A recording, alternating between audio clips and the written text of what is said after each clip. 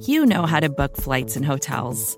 All you're missing is a tool to help you plan that unbelievable travel experience. That's why you need Viator. Book guided tours, excursions, and more in one place. There are over 300,000 travel experiences to choose from, so you can find something for everyone. And Viator offers free cancellation and 24/7 customer support for worry-free travel. Download the Viator app now and use code Viator10 for 10% off your first booking in the app. Find travel experiences for you. Do more with Viator. Chapter 11. It is with considerable difficulty that I remember the original era of my being. All the events of that period appear confused and indistinct. A strange multiplicity of sensations seized me, and I saw, felt, heard, and smelt at the same time.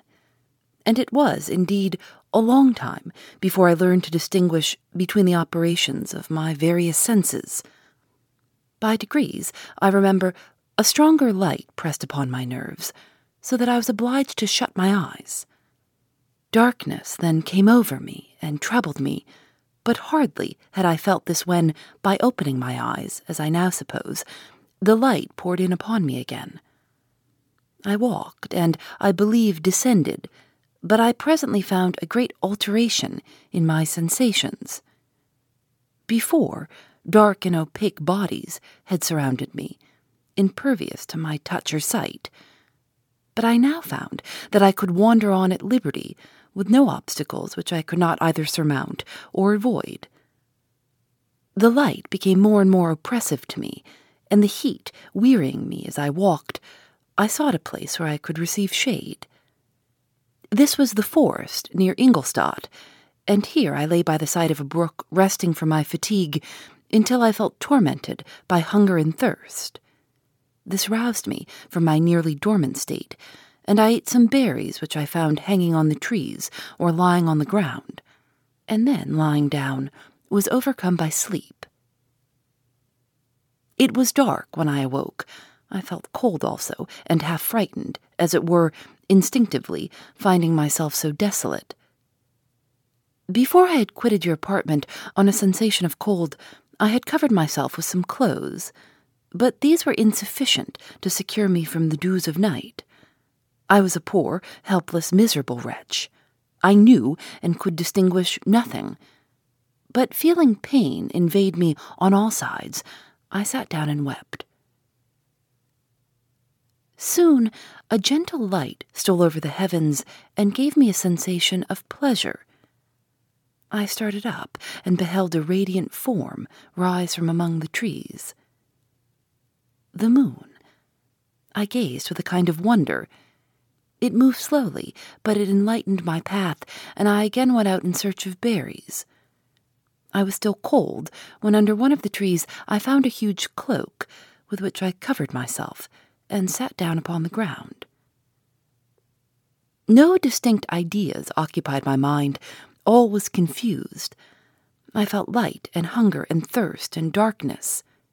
Innumerable sounds rang in my ears, and on all sides various scents saluted me. The only object that I could distinguish was the bright moon, and I fixed my eyes on that with pleasure. Several changes of day and night passed, and the orb of night had greatly lessened, when I began to distinguish my sensations from each other. I gradually saw plainly the clear stream that supplied me with drink, and the trees that shaded me with their foliage. I was delighted when I first discovered that a pleasant sound, which often saluted my ears, proceeded from the throats of the little winged animals who had often intercepted the light from my eyes. I began also to observe, with greater accuracy, the forms that surrounded me, and to perceive the boundaries of the radiant roof of light which canopied me.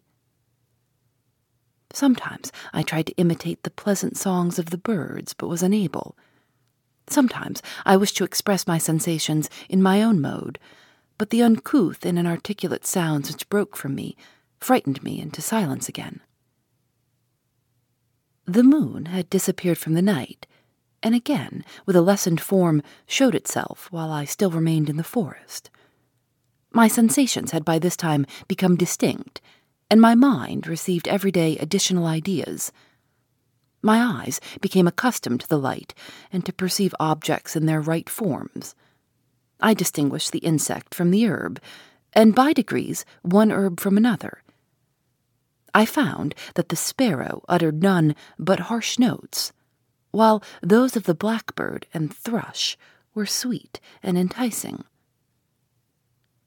One day, when I was oppressed by cold, I found a fire which had been left by some wandering beggars, and was overcome with delight at the warmth I experienced from it. In my joy, I thrust my hand into the live embers, but quickly drew it out again with a cry of pain. How strange, I thought, that the same cause should produce such opposite effects. I examined the materials of the fire, and to my joy, found it to be composed of wood. I quickly collected some branches, but they were wet and would not burn. I was pained at this, and sat still watching the operation of the fire. The wet wood, which I had placed near the heat, dried, and itself became inflamed. I reflected on this, and by touching the various branches, I discovered the cause and busied myself in collecting a great quantity of wood, that I might dry it and have a plentiful supply of fire. When night came on and brought sleep with it, I was in the greatest fear lest my fire should be extinguished. I covered it carefully with dry wood and leaves and placed wet branches upon it, and then, spreading my cloak, I lay on the ground and sank into sleep. It was morning when I awoke, and my first care was to visit the fire. I uncovered it, and a gentle breeze quickly fanned it into a flame. I observed this, also, and contrived a fan of branches, which roused the embers when they were nearly extinguished. When night came again, I found with pleasure that the fire gave light as well as heat, and that the discovery of this element was useful to me in my food, for I had found some of the offals that the travelers had left had been roasted, and tasted much more savory than the berries I gathered from the trees. I tried, therefore, to dress my food in the same manner, placing it on the live embers. I found that the berries were spoiled by this operation, and the nuts and roots much improved. Food, however, became scarce, and I often spent the whole day searching in vain for a few acorns to assuage the pains of hunger. When I found this, I resolved to quit the place that I had hitherto inhabited, to seek for one where the few wants I experienced would be more easily satisfied. In this emigration, I exceedingly lamented the loss of the fire, which I had obtained through accident, and knew not how to reproduce it. I gave several hours to the serious consideration of this difficulty, but I was obliged to relinquish all attempt to supply it, and wrapping myself up in my cloak, I struck across the wood towards the setting sun. I passed 3 days in these rambles, and at length discovered the open country. A great fall of snow had taken place the night before, and the fields were of one uniform white. The appearance was disconsolate, and I found my feet chilled by the cold, damp substance that covered the ground. It was about 7 in the morning, and I longed to obtain food and shelter. At length I perceived a small hut on a rising ground, which had doubtless been built for the convenience of some shepherd. This was a new sight to me, and I examined the structure with great curiosity. Finding the door open, I entered. An old man sat in it near a fire, over which he was preparing his breakfast. He turned on hearing a noise, and perceiving me, shrieked loudly, and quitting the hut, ran across the fields with a speed of which his debilitated form hardly appeared capable. His appearance different from any I had ever before seen, and his flight somewhat surprised me. But I was enchanted by the appearance of the hut. Here the snow and rain could not penetrate. The ground was dry, and it presented to me then as exquisite and divine a retreat as pandemonium appeared to the demons of hell after their sufferings in the lake of fire. I greedily devoured the remnants of the shepherd's breakfast, which consisted of bread, cheese, milk, and wine. The latter, however, I did not like. Then, overcome by fatigue, I lay down among some straw and fell asleep. It was noon when I awoke, and allured by the warmth of the sun, which shone brightly on the white ground, I determined to recommence my travels, and depositing the remains of the peasant's breakfast in a wallet I found, I proceeded across the fields for several hours, until at sunset I arrived at a village. How miraculous did this appear! The huts, the neater cottages, and stately houses engaged my admiration by turns.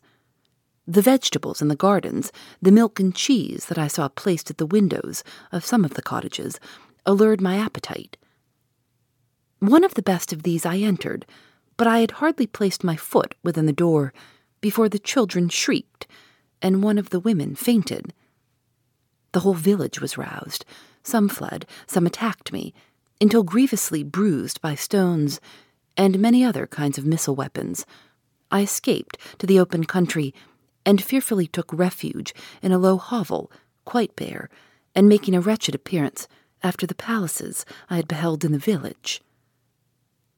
This hovel, however, joined a cottage of a neat and pleasant appearance, but after my late dearly bought experience, I dared not enter it. My place of refuge was constructed of wood, but so low that I could with difficulty sit upright in it. No wood, however, was placed on the earth which formed the floor, but it was dry, and although the wind entered by innumerable chinks, I found it an agreeable asylum from the snow and rain. Here, then, I retreated, and lay down happy to have found a shelter, however miserable, from the inclemency of the season, and still more from the barbarity of man. As soon as morning dawned, I crept from my kennel, that I might view the adjacent cottage, and discover if I could remain in the habitation I had found.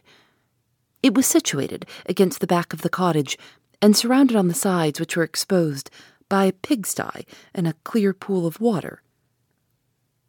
One part was open, and by that I had crept in.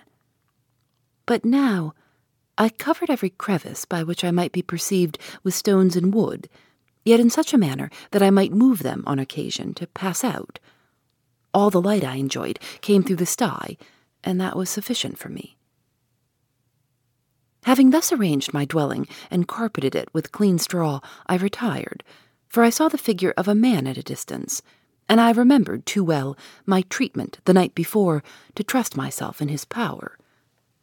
I had first, however, provided for my sustenance for that day by a loaf of coarse bread, which I purloined, and a cup with which I could drink more conveniently than from my hand of the pure water which flowed by my retreat. The floor was a little raised so that it was kept perfectly dry, and by its vicinity to the chimney of the cottage it was tolerably warm. Being thus provided, I resolved to reside in this hovel until something should occur which might alter my determination. It was indeed a paradise compared to the bleak forest, my former residence, the rain-dropping branches and dank earth. I ate my breakfast with pleasure, and was about to remove a plank to procure myself a little water, when I heard a step, and looking through a small chink, I beheld a young creature with a pail on her head passing before my hovel. The girl was young and of gentle demeanor, unlike what I have since found cottagers and farmhouse servants to be. Yet she was meanly dressed, a coarse blue petticoat and a linen jacket being her only garb. Her fair hair was plaited but not adorned. She looked patient, yet sad. I lost sight of her, and in about a quarter of an hour she returned, bearing the pail, which was now partly filled with milk.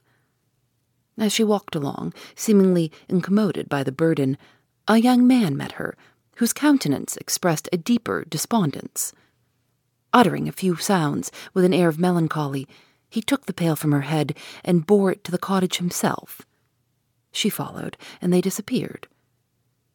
Presently I saw the young man again, with some tools in his hand, cross the field behind the cottage, and the girl was also busied, sometimes in the house and sometimes in the yard. On examining my dwelling, I found that one of the windows of the cottage had formerly occupied a part of it, but the panes had been filled up with wood. In one of these was a small and almost imperceptible chink through which the eye could just penetrate. Through this crevice a small room was visible, whitewashed and clean, but very bare of furniture. In one corner near a small fire sat an old man, leaning his head on his hands in a disconsolate attitude. The young girl was occupied in arranging the cottage, but presently she took something out of a drawer which employed her hands, and she sat down beside the old man, who, taking up an instrument, began to play and to produce sounds sweeter than the voice of the thrush or the nightingale. It was a lovely sight, even to me, poor wretch, who had never beheld aught beautiful before. The silver hair and benevolent countenance of the aged cottager won my reverence, while the gentle manners of the girl enticed my love.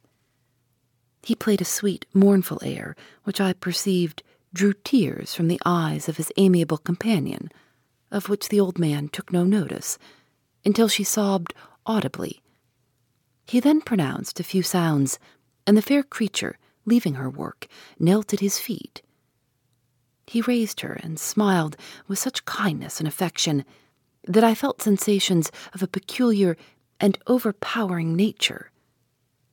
They were a mixture of pain and pleasure, such as I had never before experienced, either from hunger or cold, warmth or food, and I withdrew from the window, unable to bear those emotions. Soon after this, the young man returned, bearing on his shoulders a load of wood. The girl met him at the door, helped to relieve him of his burden, and taking some of the fuel into the cottage, placed it on the fire. Then she and the youth went apart into a nook of the cottage, and he showed her a large loaf and a piece of cheese. She seemed pleased, and went into the garden for some roots and plants, which she placed in water, and then upon the fire. She afterwards continued her work, whilst the young man went into the garden and appeared busily employed in digging and pulling up roots. After he had been employed thus about an hour, the young woman joined him, and they entered the cottage together. The old man had, in the meantime, been pensive, but on the appearance of his companions he assumed a more cheerful air, and they sat down to eat. The meal was quickly dispatched. The young woman was again occupied in arranging the cottage, and the old man walked before the cottage in the sun for a few minutes, leaning on the arm of the youth. Nothing could exceed in beauty the contrast between these two excellent creatures. One was old, with silver hairs and a countenance beaming with benevolence and love.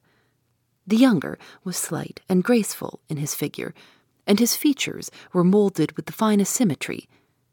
Yet his eyes and attitude expressed the utmost sadness and despondency.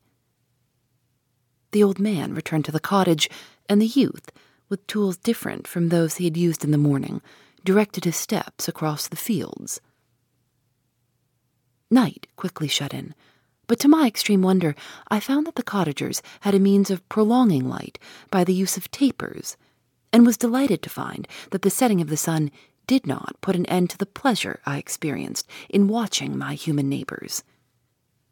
In the evening, the young girl and her companion were employed in various occupations which I did not understand, and the old man again took up the instrument which produced the divine sounds that had enchanted me in the morning.